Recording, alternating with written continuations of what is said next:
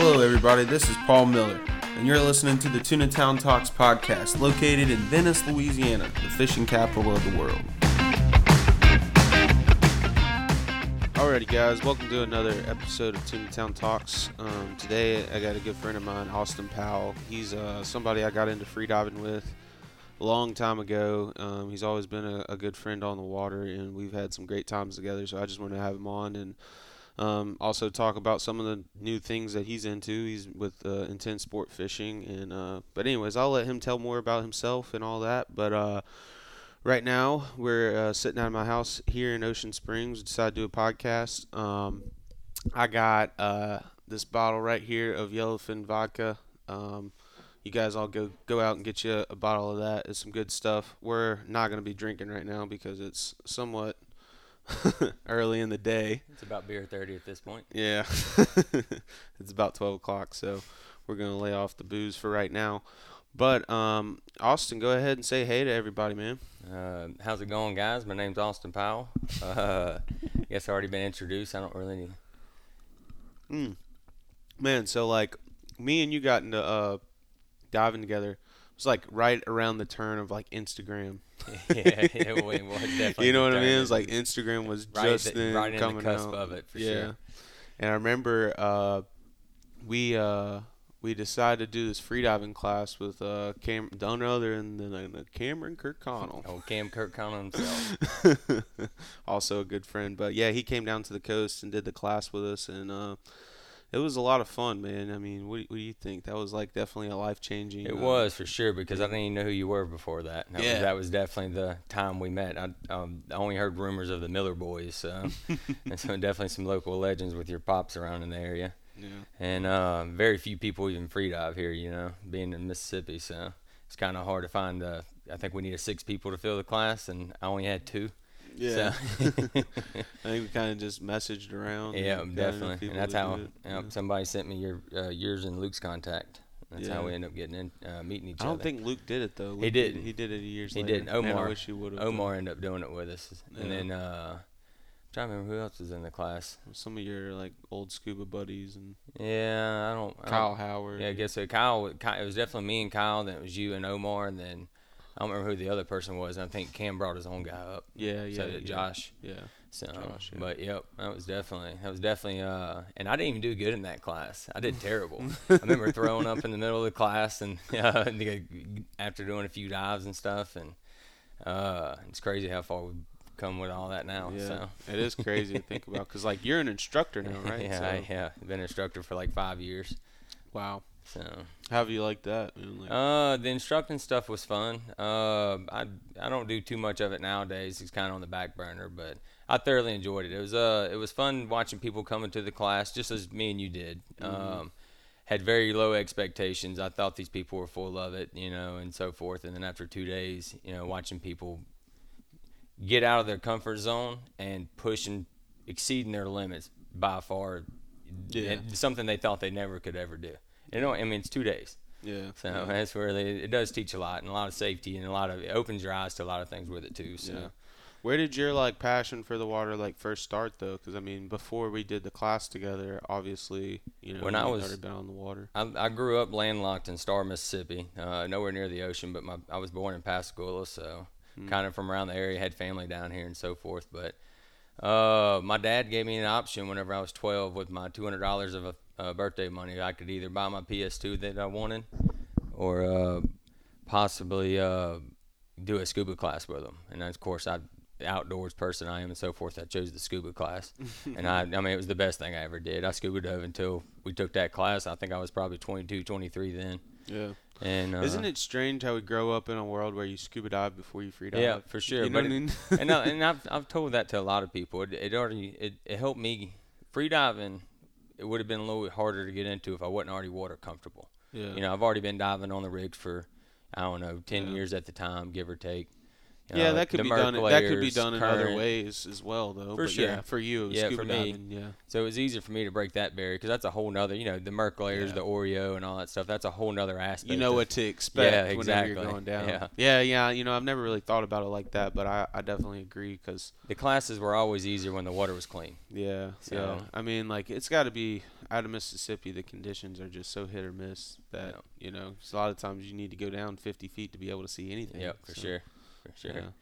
So, And for the listeners that don't know what we're talking about, a lot of times when you dive around really the Mississippi River on either side, any side of it, you'll have like river water on the top or on the bottom, and or really just like a silt layer on the bottom. But the middle layer is really the only clean spot. So a lot of times, free diving isn't isn't the easiest thing to do. I mean, you'll have currents going every which way all through the water column. So the diving conditions here off Louisiana and Mississippi is just it's unlike no other. it can be less than ideal at some days. So Definitely is too. And then you got the rig, so you got like structures that gonna hit you in the head, and I mean it happens a lot more than you think. and Whenever shit's going crazy and you just shot a fish or whatever. I'd like to not admit it myself, but it's definitely I've got a couple scars on top of my head from it. It happens. I feel like I'm a lot more aware of it too because I've grown up in. Yep. You have too in the environment. You bring some people here from Florida. So, never had. They don't have to think about it the Nope. whole time. You know what I mean? It's Yep. something They you can gotta float think up about. all the way from 30 feet if they want to and not have to stress. So, Exactly. But so like from the time that you were like 12 to the time you were like how old did you? about 16, so I moved to the coast when I was like 14, 15 years old, and then my dad and them got a bigger boat, and some guys from Chevron were talking about spearfishing the oil rigs, and my dad he's a DIYer, so he was all like, man, that sounds fun, we ought to do that, and well, we did it, so. What was one of the bigger things you shot like scuba diving, like one of your more? Probably, I mean, I've shot 3 Warsaws. Damn. And that was. I don't think I've ever shot one. That's yeah, awesome. and so that was a big accomplishment. But none of them were big. They were all smaller, 30, 40 pounds. But still, it's a Warsaw, more It is than a most people Warsaw, have. yeah. And I was young then. I probably wouldn't shoot the smaller ones now. I don't know why. But Well, I mean, because you've done it before. yeah, that's right. I mean, it's just. But it was cool, like big bulldog-looking grouper on the bottom here, and then probably I would say Dude, I remember in that class, didn't you miss a Cubera on scuba? That's before? right. That's what I say. Yeah. I've missed 3 Cuberas. That's my white Wow. ghost, and that's why I've traveled to Costa Rica and Bahamas so much trying to get the stupid Cubera. It's the one I want to check off my list more than anything. Yeah, dude. So, I've done that, but now it still comes because like I saw some earlier this year off of out in Louisiana, and And actually I saw a giant dog snapper, but another diver went out in the same area and he saw a big Cubera, and it just eats you up, man. Like you want to do this, like that elusive fish, and they're so smart, man. White ghost. They are so smart. It's like a mangrove on steroids. Yeah, So. it's crazy, man. That's definitely a bucket list. I've gotten one down in Costa Rica. Yeah. You've gotten one down there too. No, I never. So Really? I've seen them, but I don't want a 20, 30 pounder. If I Yeah, was you going want to the do it, big one. yeah, that's right. I mean, I was after a simple goal when I was down there, so it that's just never cool. happened. Yeah, I had to go back. I went back like I think 4 times. The 4th time, the last time I went, I got that big one, that 64. We need to hit up Sean here. and do a trip. Yeah, dude, So, Sean's the man. Definitely, I could use that right now. So. Yeah, but so like you got into around what age did you start taking like the freediving class? How old were you then? I think I was 22, 23, somewhere in there. Yep. Yeah, I was young buck. You I were was 16 years old, 16, my yeah. friend. I tell people all the time, you were the 16-year-old that was bossing us around telling us what to do and where to go and putting us on fish. And we always said you were going to do something with that one day. And look at you now. So. Yeah, I mean, it's definitely. I remember going out on some of those trips with you, and I don't know. I think up until I went to Dolphin Island in Alabama. That's correct. You grow up on the water, and people always tell you know what you're doing, and you get into this mentality that you know everything. Yep. It's almost a toxic thing. And after I went out on Dolphin Island, and I had that same mentality as a deckhand, that I thought I knew everything. But it wasn't until I got in Venice where I kind of was like dumbfounded at how good these guys were, and I think it was then that I went more of like in a learning mentality than a know-it-all mentality. And like people don't know, like people tell you that you're like that, but you don't really know what it's like until you know, you see it for yourself in a way. Yeah. But like I remember then, like now it's like every day out on the water, like I'm looking for somebody to show me something. That's Like I'm right. asking like my clients to show me something. You know, you're trying to learn something from everybody. It's a totally different mentality. There is. There's 1,000 ways to skin a cat. So, Yeah. always. But that's something you realize too. That's just part of growing up and getting older and so forth. You know, you become a little wiser, and then you, like you said, you branched out and you met people and like set the next bar for you. I mean, Yeah, like you thought exactly. you were the shit until you meet the people that are the shit. So. Yeah, it is, man, and it's you're constantly being humbled, and you got to check your ego. Like you don't know it all, and I think that was like I don't know. I think that was a big thing for me early on. It was definitely a mind shift change at some point. And things whenever are I always did this. evolving and changing, especially out here with the waters and less rigs or this and that, or I guess flooding and so forth. And so you're always like, if you're not changing and adapting with everything, you're getting left behind. So there's always something new to learn out there, that's for sure. Yeah. And 1,000 different ways to fish all over the world. So. Oh, there is, man. There definitely is. And not everybody's wrong. Yeah. They catch fish for a reason. My dad always used to say, there's not a right or wrong way. And you can have that mentality. There's not a right or wrong way, but a lot of times there's a better way. Yep, that's right. Somebody could show you a better way. Oh, yeah. But, yeah, man. So, like, after we did the freediving class and all, I was kind of like I don't know. Like, I was working, like, kind of, I don't know. I guess I was working. I worked on some boats and stuff, but we were planning trips. Yeah, that was like a big thing. The Bahamas and that's stuff. And that's one reason why you always clicked it off. It was always like it'd be a Thursday. I'd be getting off work and be like, "Hey, man, I just got invited to go down to the Key. You want the Yeah, Wahoo I remember shootout. that. Yeah, we remember did the Wahoo. Keys. Did the Keys Wahoo shootout. Want to go meet a bunch of people and possibly try to shoot our first Wahoo. Yeah. And nothing hold me back then, man. Let's go. That's exactly the same way with me. And it was like, I remember it being a Thursday, and it was like 3:30. I was like, "Hey, you want to go to the Keys this weekend and go do the shootout?" And you were like, "Hang on." You asked your boss, and you're like, "All right, I'm in." And it was like 6:30 that night. We were meeting up and rolling. It was like 3 hours later. We were headed to the Keys, packed up with our. That was such a packed, solid trip, man. We left on a Thursday evening and got back on a Sunday night. Well, it was really like Monday a Monday morning. Was. I was an hour late for work. That's right. I was too. It was like 7:30 when I rode up to work the next morning. I had to be there at 7. I was an hour late, but they all knew where I was, so they were like, "Whatever, man. You're good. Whatever." It was cool. It was funny. And there was several Bahama trips after that. Not a single Wahoo got shot. No, not the first one. Oh, that was good times too. It was, man. The rally of the crowd. Yeah, but dude, also some of those, like, I remember it was either around that time or like shortly after we did some of those Bahamas runs with Michael Dornales. That's right. And dude, those were some fun trips. Going to Tiger Beach and seeing black grouper like that for the first time, and hogfish and all the good stuff. Yeah, that was so much fun, man. And then like all your videos, then, which is still so cool because you can still go back and watch them. Yeah, it is cool when I talk about certain things. I'm like, you know what, I gotta just watch the video instead. Yeah, so it's a lot easier to show it on a video than it is to talk about the story sometimes. It is, man, and that's such a fun aspect of it because just like shooting a fish or getting that great shot, it's almost it's a comparable feeling. Oh yeah, for sure. So there's definitely times in my life I enjoyed having the camera in my hand more than I did the gun. So yeah. That's what. There's sometimes I wish I had the gun though. But we did a few trips together, man. We got to do some more, man.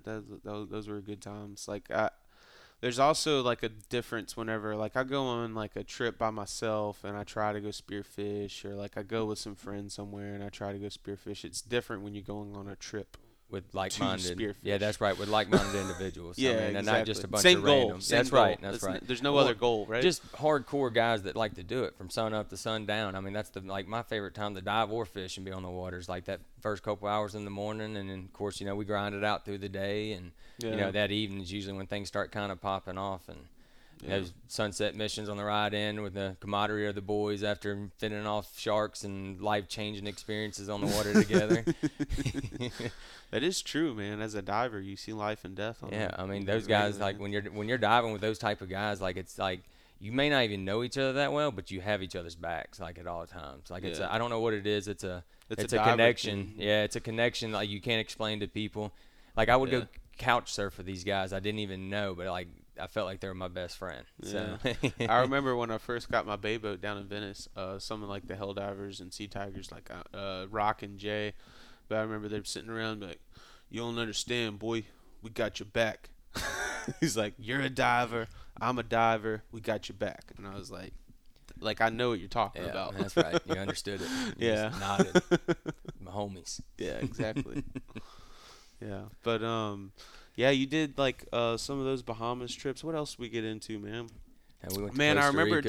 Tell us about that trip that you went on where y'all shot all those tuna with Brett Ryan. That was pretty epic, huh? That was an epic trip. That was probably the eye opener. Don't give up a lot of details about the but like you can tell us like what happened. But like the days prior, who was there, all that kind of stuff is pretty cool. So I got invited on a Helldivers rodeo trip with that same group of people just a couple months before that. At the time, I've never done any type of trip outside of Mississippi. It was like my first time branching out to like the Louisiana boys, all the Helldiver guys. I'm like, oh, dude, I'm gonna go dive with the Helldivers this weekend. Yeah. So that was cool and fun. And so then a couple months went by. I guess I proved myself to them during the Helldivers rodeo and wasn't some below Joe or whatever. And then it used to be how it was with a lot of these groups of divers. It's hard man. to get into them. You know, there's not like a lot of groups like that invites anymore. I mean, I know how it is myself. You know, once you get with a close knit group of people, you know, and you know how each other work and so forth, like it's hard sometimes when you bring someone new into it. Yeah.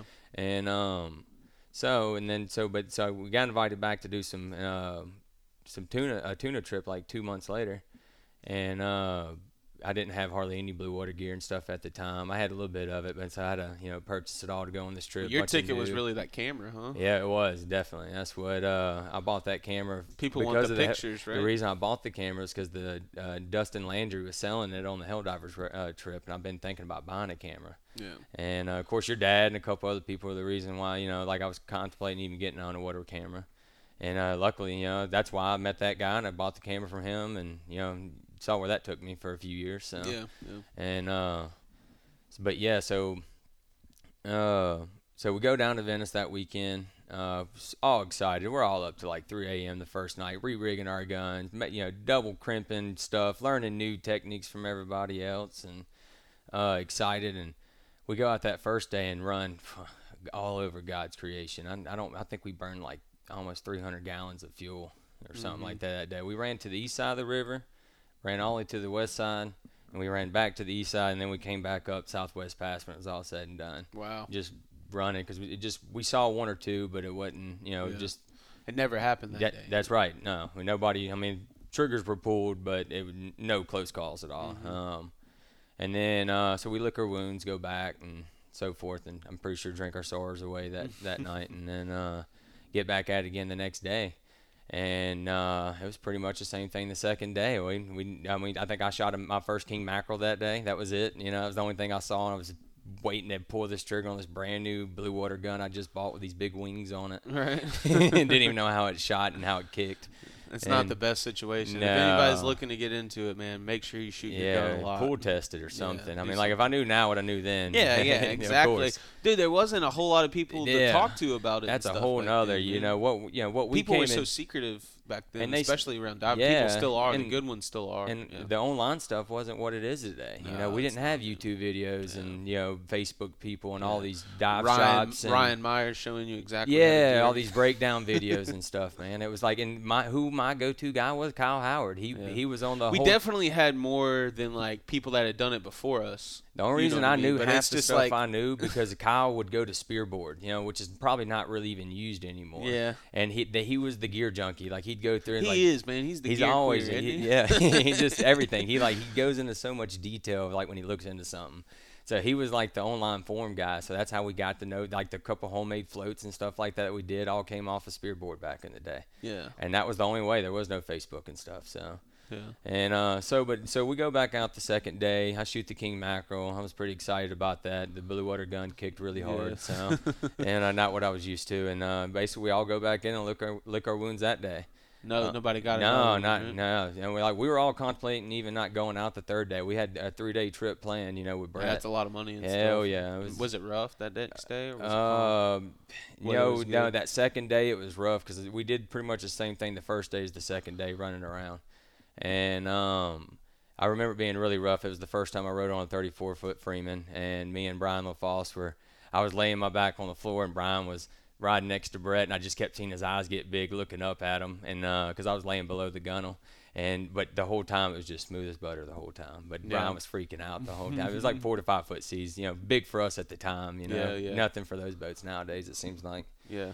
And but yeah, and so we liquor wounds again and come back out. But I'm glad we decided to go the third day.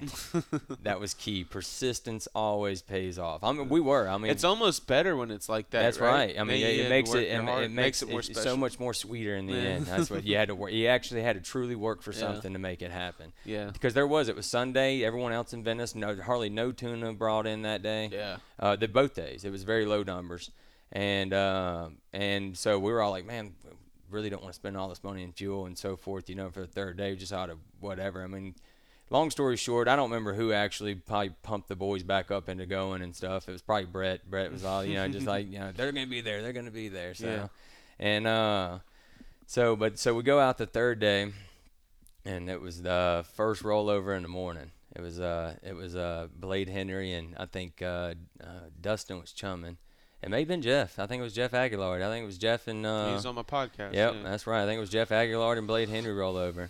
As soon as they roll over, you hear and then boom, dive, and then gun goes off, and then you see the float take off, and you're like, oh man, this is it. Yeah. And but they both came back up, they saw tuna that pulled off, and then I'm trying to remember who actually landed the first tuna that day, but there were so many that day. It's kind of y'all took like 5, was it, or 6? Yeah, I'm trying to remember who was on the trip. It was Blade Henry, Jeff Aguilar, Dustin Landry, and Whit Carden was on. Brian LaFosse, no? And Brian LaFosse, that's right. So I guess that's 6 of us total, Yeah. I think, including Brett. That's a lot of divers. It on one is, that's boat, right, man. it was. And that's something I learned over the years too, so.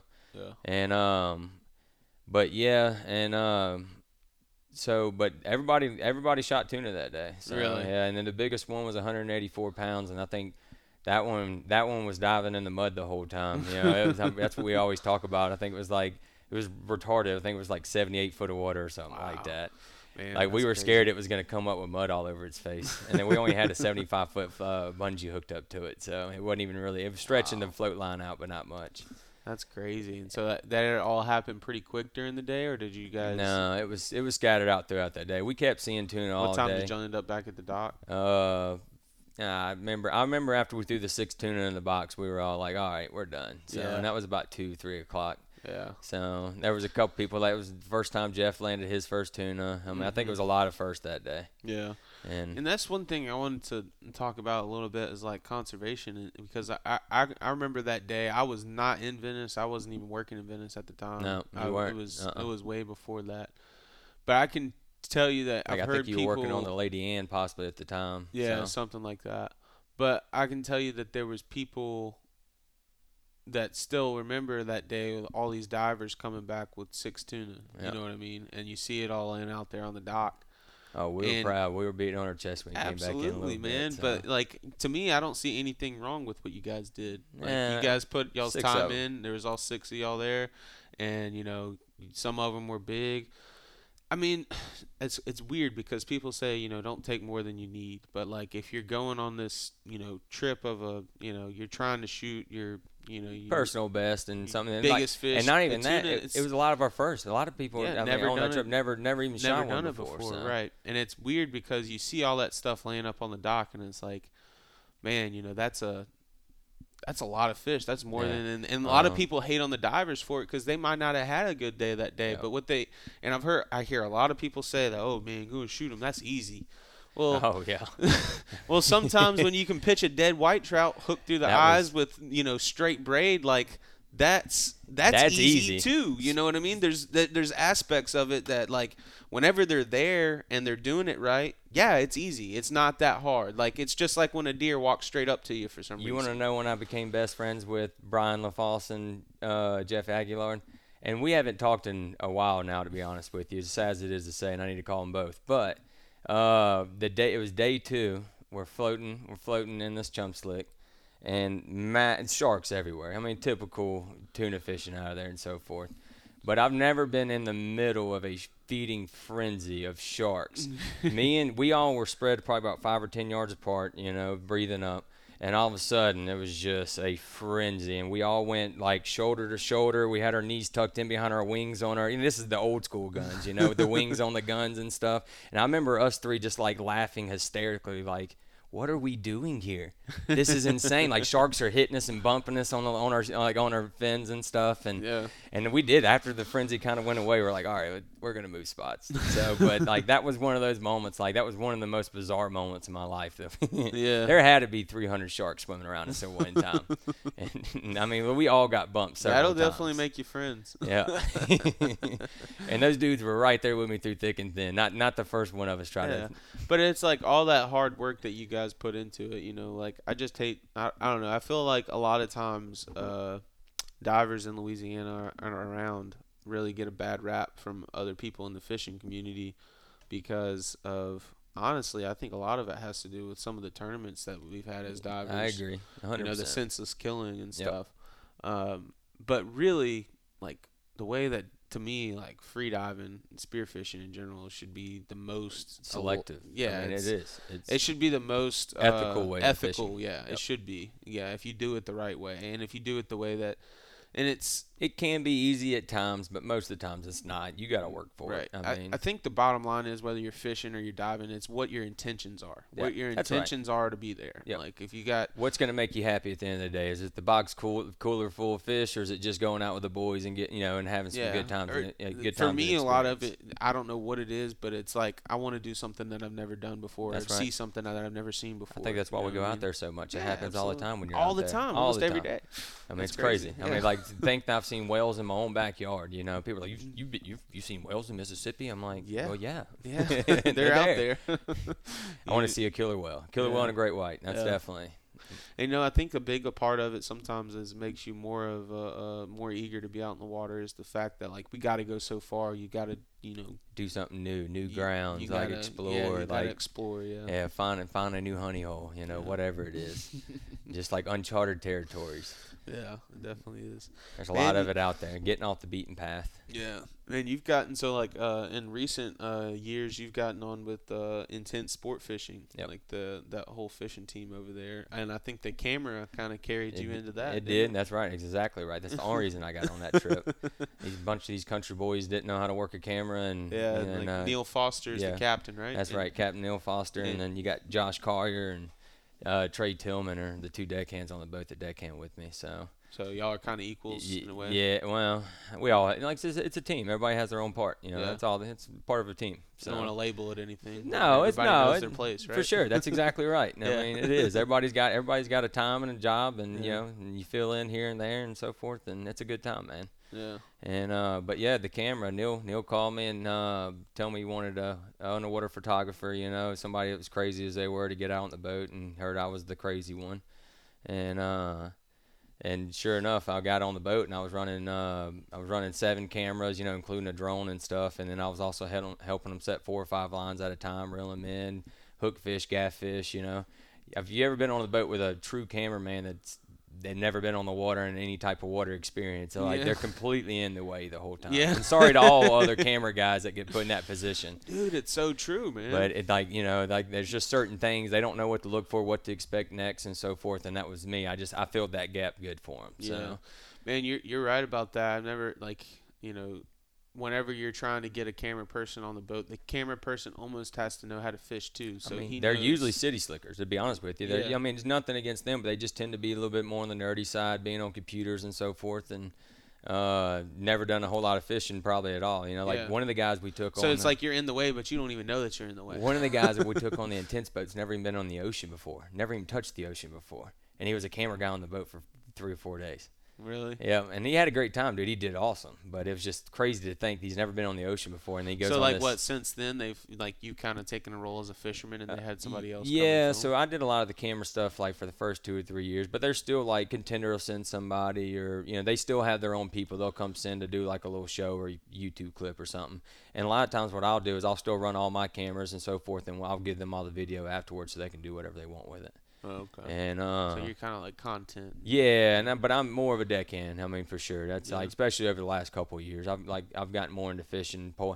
You know, back in the day, I didn't even pick up a rod and reel when I used to spearfish, and Yeah. scuba and free diving stuff. And I used to actually look down on pole fishermen all the time back in the day, as sad as it is to say.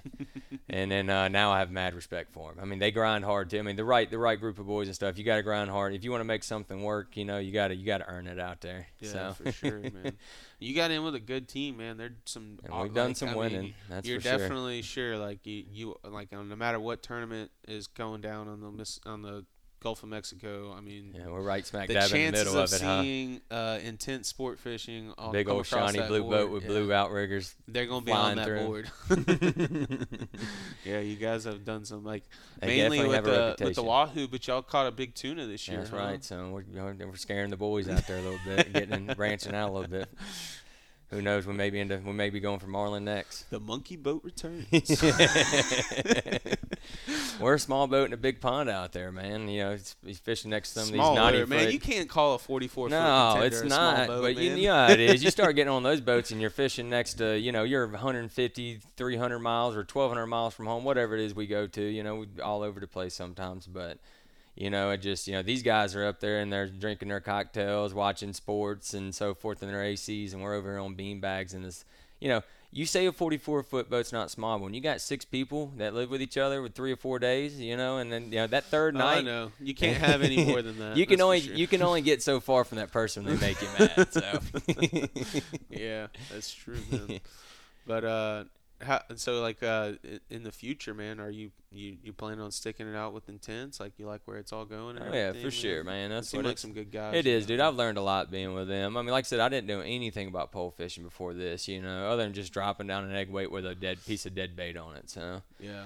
And I mean, and I've incorporated that into other areas of my life, you know, like with the speckled trout fishing, red fishing, you know, it's all branched off. Just paying attention, you know, Yeah, just man. reading water, you know, all the small details that come into play in the end. Yeah, So- and tell me a little bit about that. Like in the recent years, you and I wish sometimes that like I wasn't so into guiding because I know I'd be right out there with you. That's and- right. We haven't, and the and that's why guys we all the haven't done as time. many trips here lately. Yeah, it probably is because like Just- you got really like as far into speckled trout fishing as anybody could get into it is that's Austin. I'm man. a little bit of a trout nerd, that's for sure. And recently too, you know, it's just funny. It's like, well, this goes back to anything, you know, like diving in the Bahamas. It was like you stopped doing a lot of free diving and you started doing a lot more like speckled trout and going out with like. But a true hunter, you know, even I know we fish, you know, for the most part, but a true hunter in general, you know, anything that you learn, anything you tend to hunt, you know, you tend to learn more about. And then once you learn certain things, you know, along the way, like, you know, spawning and stuff like that, you know, you start to like, you want better for that species, you know, so you want to be able to keep taking that species just as easily as you have before and enjoy all the same moments and so forth. And that goes with anything. I've learned that with black grouper, you know, in the Bahamas, the big ones and so forth. And the trout are the same way. Right. And so that's why I think I've always geeked out on anything I've done. So Yeah. I'm not like, I don't just like stick my pinky into something a little, you know, my toe in the water a little bit. I just full on cannonball in when I go into something. Yeah. Do you think it was kind of like a little bit of it is like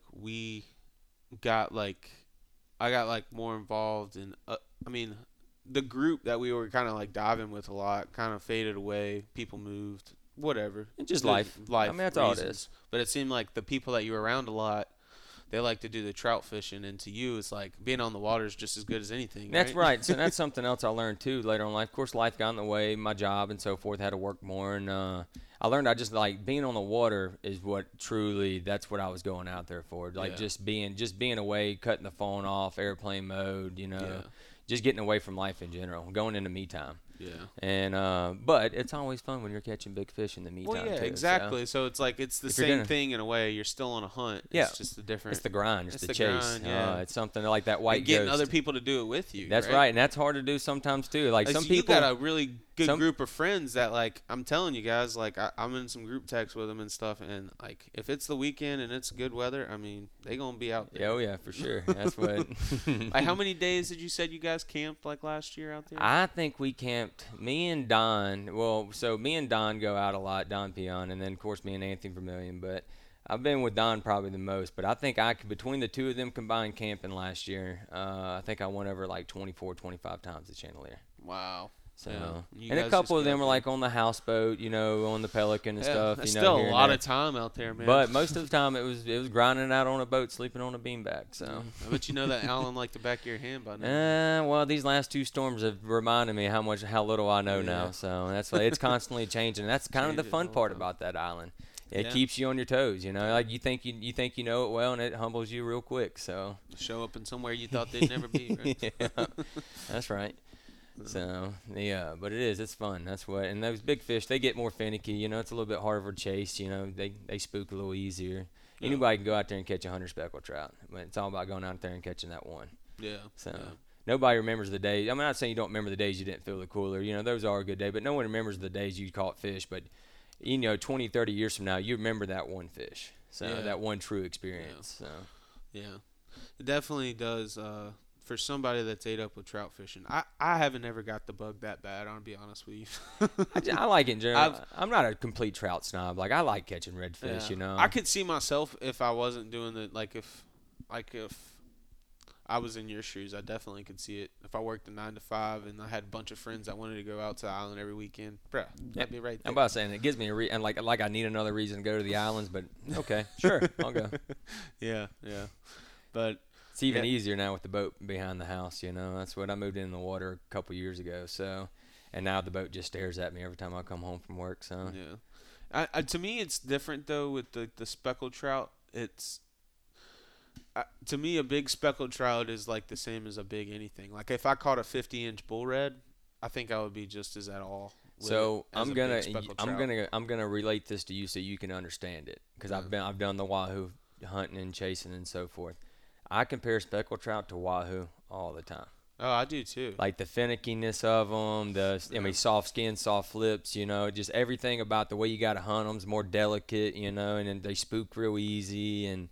I mean, when I take those two types of fish and compare, that's like the two most comparable fish for sure. Yeah. So that's what it is. That I definitely think, and honestly, spearfishing. Have you ever speared a speckled trout?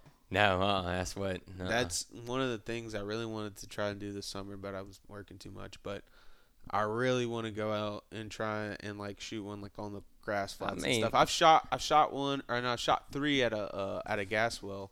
But it's like the most fun fish because they're super spooky and I don't know, there's a really small target for the most part. For sure. And that's going to be a lot harder of a challenge for sure. So it's weird that it's illegal in certain places. That's what I was going to say. I'm not against it. If you're going to consume it, like I said, you just take what you need and leave the rest, however you want to do it. So. Well, but if you get a bunch of people out there diving to speckled trout, you're going to piss off a lot of fishermen. That is true. I mean, and that's it's like if you do it the right way, but you would have guys who want to go out there and try to shoot 205-pound speckled trout if they could. So. But that would never. I can't see that happening. That'd have to be really hard. Right. But Let me ask you this, because you see more and more people every year at the Chandelier Islands. It's almost like you used to run out there to get away from people, and then you're running there to see all the people. Yeah. It's true. But nobody owns that water or whatever. What's the main way that somebody can really screw up a group of wade fishermen? Something that you're doing. I want you to tell people so that maybe people that listen to this will kind of know what not to do. Yeah, just trying to spread the respectful thing to do. Yeah, exactly, because a lot of people, I've had people call me out, and I didn't even know I was doing something wrong. The biggest thing is boat motors. We go all this long ways. For instance, we grinded out so hard on those camping trips where we actually we camp out on the spot that we want to wade fish the next morning, and that's why we like being there the night before, so we never even have to crank the boat motor. Mm-hmm. And we roll right out the boat in the morning real quietly and so forth. So you feel like they bite better when you do that? Yeah, yeah, for sure. I mean, it's like a big deer, big anything. Once they catch a little sniff of something that's not familiar or something that's weird, they're like, and that's not always true. You hear about the people peeing underneath their stand, smoking cigarettes, and still shoot their monster buck for sure, and that can happen too. A blind squirrel can find a nut any day, but to consistently catch these fish, stealth. Quietness. That's why we wade fish. We get away from the boats, the loud motors, the trolling motors, and all that stuff. Now, if I see somebody, the most respectful thing, like I said, nobody owns the water. Everyone's there. It's their spot. They've been fishing the same hole just like we've been. They might have been there yesterday too. Yeah, that's right. And they already know where the fish are at. I get it. No one's against sharing the waters for sure, but boat motors, just cut your motor off. Cut your motor and off. radio. Maybe turn your radio down. Maybe like So, I mean, if you see a group of trolling guys motor- a that are trolling motor. sitting off the beach and they're casting a certain way, you might not want to go. Well, and that's right. You could obviously, that's a big island. It's a 68-mile long island. There's if you know the island well enough, there's another hole you can go to for a little bit and then come back and check it out later. But Yeah, I would say if you're, I mean, it's really dependent on the area. some days, Because like some days, like if you're on the very tip of one of the islands or something does. like that, it's, or like you go all the way to Freemason. It's just like I'm already out here. Like, I'm sorry, bud. Oh, you're catching fish right here. We've been around this whole island. We're just gonna come ease right next to you. because they're all probably on that just one do it. spot a lot Just of do it times, respectfully. That's all there is to it. Just don't be an asshole. Yeah, I would say whenever you're out there and you see other boats, do your best not to be an asshole toward them because they're trying to do the same thing that you're That's doing. right. Everybody spent the same amount of time, money, effort to get out there. Yeah. So But there's a way, like if you got a group and they're clearly all moving one way, don't go cut them off. That kind of thing. I mean, that to me is common sense. That's right. Well, wade fishing, I can't agree with that. So and now sometimes I know we get out the boat and there's 6 of us or 4 of us and we just spread out everywhere. There's nothing you can do about that. But when you see a group of wade fishing walking down a shoreline, don't pull up 100 yards ahead of them because I walk for 2 miles. When I go sometimes. Yeah. Now I understand you can't. I understand you're not going to pull in 2 miles of me ahead of me, but don't pull in 100, 200 yards ahead of me and cut my weight off. Man, that's kind of. I mean, like I've done that unintentionally sometimes down in Venice. Like I'll see a boat and they're on a shoreline and I'll pull up. I thought they were on a power pole and they're really moving that whole long bank and they come up to me and they start yelling and shit at me and that's kind of how I learned that. Yeah, that's right. I mean? And it does take those type of people, and that's what. But I'm not that guy. I'm a lover and not a fighter. Even if you make me mad and so forth, I mean, I'm usually just gonna. I got enough spots on wherever I'm going to. I'm just gonna get back in my boat and go somewhere else. If I tell anybody anything, I try to leave no aggression in it at all. Yeah. Tell them like I've seen like this one canal, this little boat was fishing in. And I was like, look, man, that's a really dangerous spot to be fishing. If I were you, I would pick another spot because, like, somebody's going to come and hit you. You know what I mean? T-bone like, you. I'm just trying to, like, be Save nice to you. But, in not such a serious case, like, if, somebody tells me something, if you don't do it aggressively, people are more apt to listen.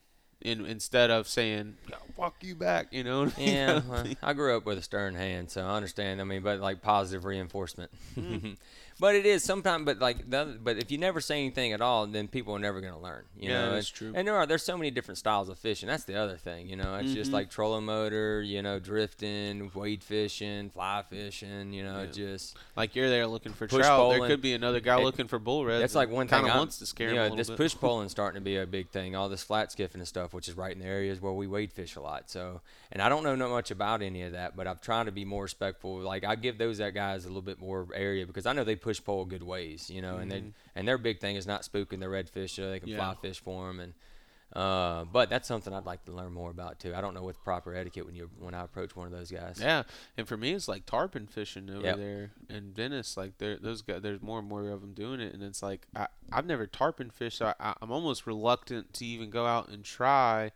I mean, I've gone out and tried areas that I don't know if they're there, but if all those tarpon boats are in one area... That's my inshore white ghost right now. That's we haven't really attempted it yet, but we've kind of looked into it a little bit. Yeah. We're passing good grounds all the time going to and from. It's just having the right rig set up when it does happen. We've definitely seen a few of them over the years. So. Yeah, that's definitely the ultimate inshore goat for sure. Yeah, I want to catch one. That's it. So I don't. You say that, dude. I caught one last year. I was like, screw all this other shit. What are we even doing out here? Dude jumping ape shit out the water the whole time. I mean, it's like like you just said with like speckled trout, you're looking for that one bite. That one bite. Yep. That one experience, that one moment. Yeah, that's all you're looking for. You grind it out for hours and hours and hours to make it happen, and then it finally happens. Yeah, exactly. That's kind of what that's tarpon fishing. That's what I mean. It's like what you're trying to do with trout, but it's like with a 250-pound fish. Yeah. Massive head shakes. I can imagine. Yeah, man. Like I mean, I didn't even catch a big one. The one I caught was like 40 or 50 pounds. I was actually triple tail fishing. Yeah. And caught him, and I was like, man, this is so cool. You know what I mean? And He then jump this out year, the water 1,000 times on you. man, but then this year I try to go, but my clientele just doesn't want to mess with it. I have so many meat haulers, but Yeah. Got to bring home the bacon to mama. yeah, that's right. But man, we're coming up on like 45 minutes. I usually like to wrap it up. I know we've talked a good bit about conservation already, but like, what do you think we can do more as fishermen to help our resource?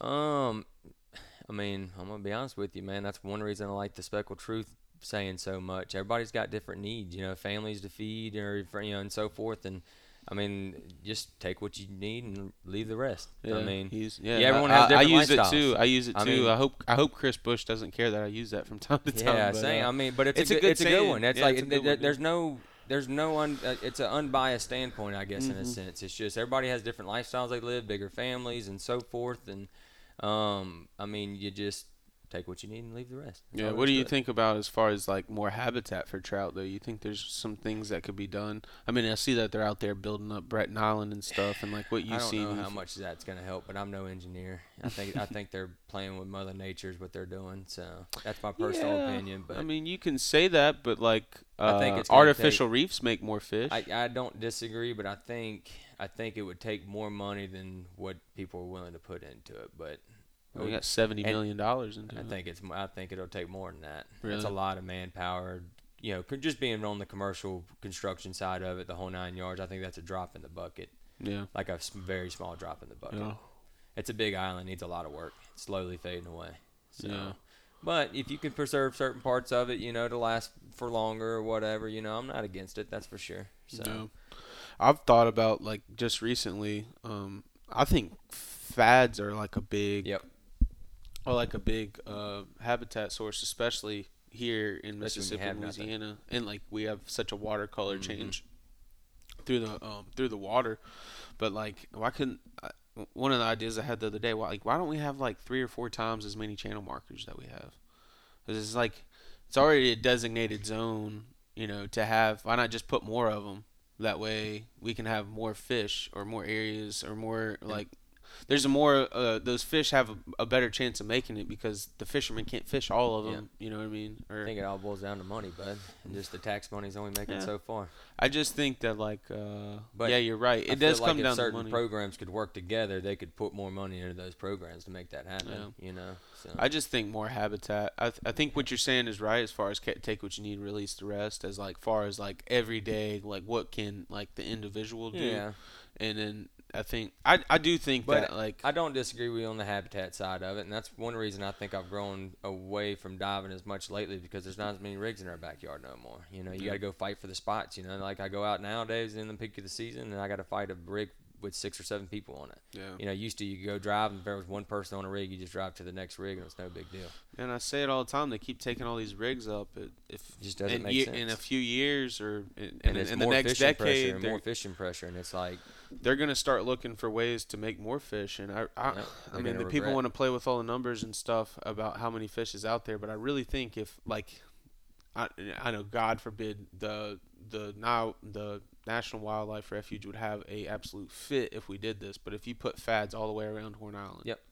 like something that like fish all the way through the water column too, something that sticks up. just like Hawaii make and a all lot these more other people. I mean, there's no doubt about it. Fads attract fish. You know, All over the world. It just had to. You can't put a bunch of homemade fads out there. You No, know? That's no, what you'd have and to do I- it properly. But if do you it did it properly. properly and they're marked properly, the whole 9 yards. You know, it's just. Yeah, it's the Coast Guard regulations. But and I stuff. would It's say, so but regulated. You can't really That key just term do is that. I guess it's not really properly, but like that's the expensive part. You know, it's Yeah, just, it the takes regulations, money, yeah. government and everything else, and Yeah, and then it's really makes it harder to make. You know, it makes it harder for the people trying to help. yeah. What do you think about what they did with Round Island though? Like they made that whole estuary. I mean, it's literally Yep. like it's a It's whole nother island. ecosystem Yeah, it's there. a whole other island in there now, so it's got its own lagoon and everything. So. And they literally made that. Like, don't- like to me, I think they should take that as an example and keep going with it. Like, Yeah, just time will tell with it, though. You know, it's still new. It's only a couple years old. You got to see how it weathers through a few storms and so forth. You know, that's the big things I think with doing all this stuff is the storms. yeah. You know, just when you can do something one year and spend a bunch of money on it, you have a bad storm the next year and it's Well, all and them gone. rigs are pretty stable though. Yeah, well, rigs are for sure. That's what. Yeah, they don't need to take them. Yeah. What's the cost of a rig, though? Yeah, I know. It's crazy. Yeah. I don't know, man. These are like things I like to talk about. I but, agree. It's you know, definitely something people need to ponder about. So Yeah, it's I just think, like a cool I definitely conversation. think in a few years they're going to be regretting taking the rigs down. So Yeah, it didn't seem like no matter what we do though, as people, it seems like as time goes on, we're just gonna make more and more of a footprint. Yep. You know, humans in general. Yep. You know, and to me, it's like we can make a footprint by putting more stuff out there, making more habitat. That is and how that's it would like help. that is like the world's human. only so big. That so. is human intervention, but if we can help it in the right way, it's more so what I think. You know, How do you think the fishing is on Mars? there's no fish on Mars. Oh shit. Well, I mean, I don't know. I've never been there, but that's what they tell me. that's like supposed to be like 60 or 70% water or something. Oh, really? I don't know. Making things up. All right, man. Well, hey, I really appreciate you doing this kind of an impromptu thing. You just Very- came over to hang definitely- out, and I definitely was like, improv. man, you want to do a podcast? We're changing out boat seats on the Blue Wave, and then next thing I know, I have headphones on my ears, and we're talking. So Yeah. Awesome, man. Well, spontaneous as always, my friend. absolutely. And, man, really thank you again. We got to get down in Venice and do some stuff, and we might even think about working together in the Yeah, future. we'll see. I don't know. We'll keep throwing the little rumors and hints out there. Maybe. We'll see where it goes. But yeah, guys, as always, go to the store, grab you a bottle of Yellowfin vodka. You can find it in most of your local grocers in Louisiana. So go give it a swallow. Let us know what you think. But yeah, guys, have a good one. Thanks again, Austin. Thanks for listening, everybody. Please give us a follow on Facebook or Instagram at Tunatown Talks. Also, if you'd like to book a charter with me, you can do so by visiting our website at mgfishing.com. That's Mexican Gulf website, and where you'll find my online booking calendar with all my open dates. And remember, guys, always be safe while out on the water.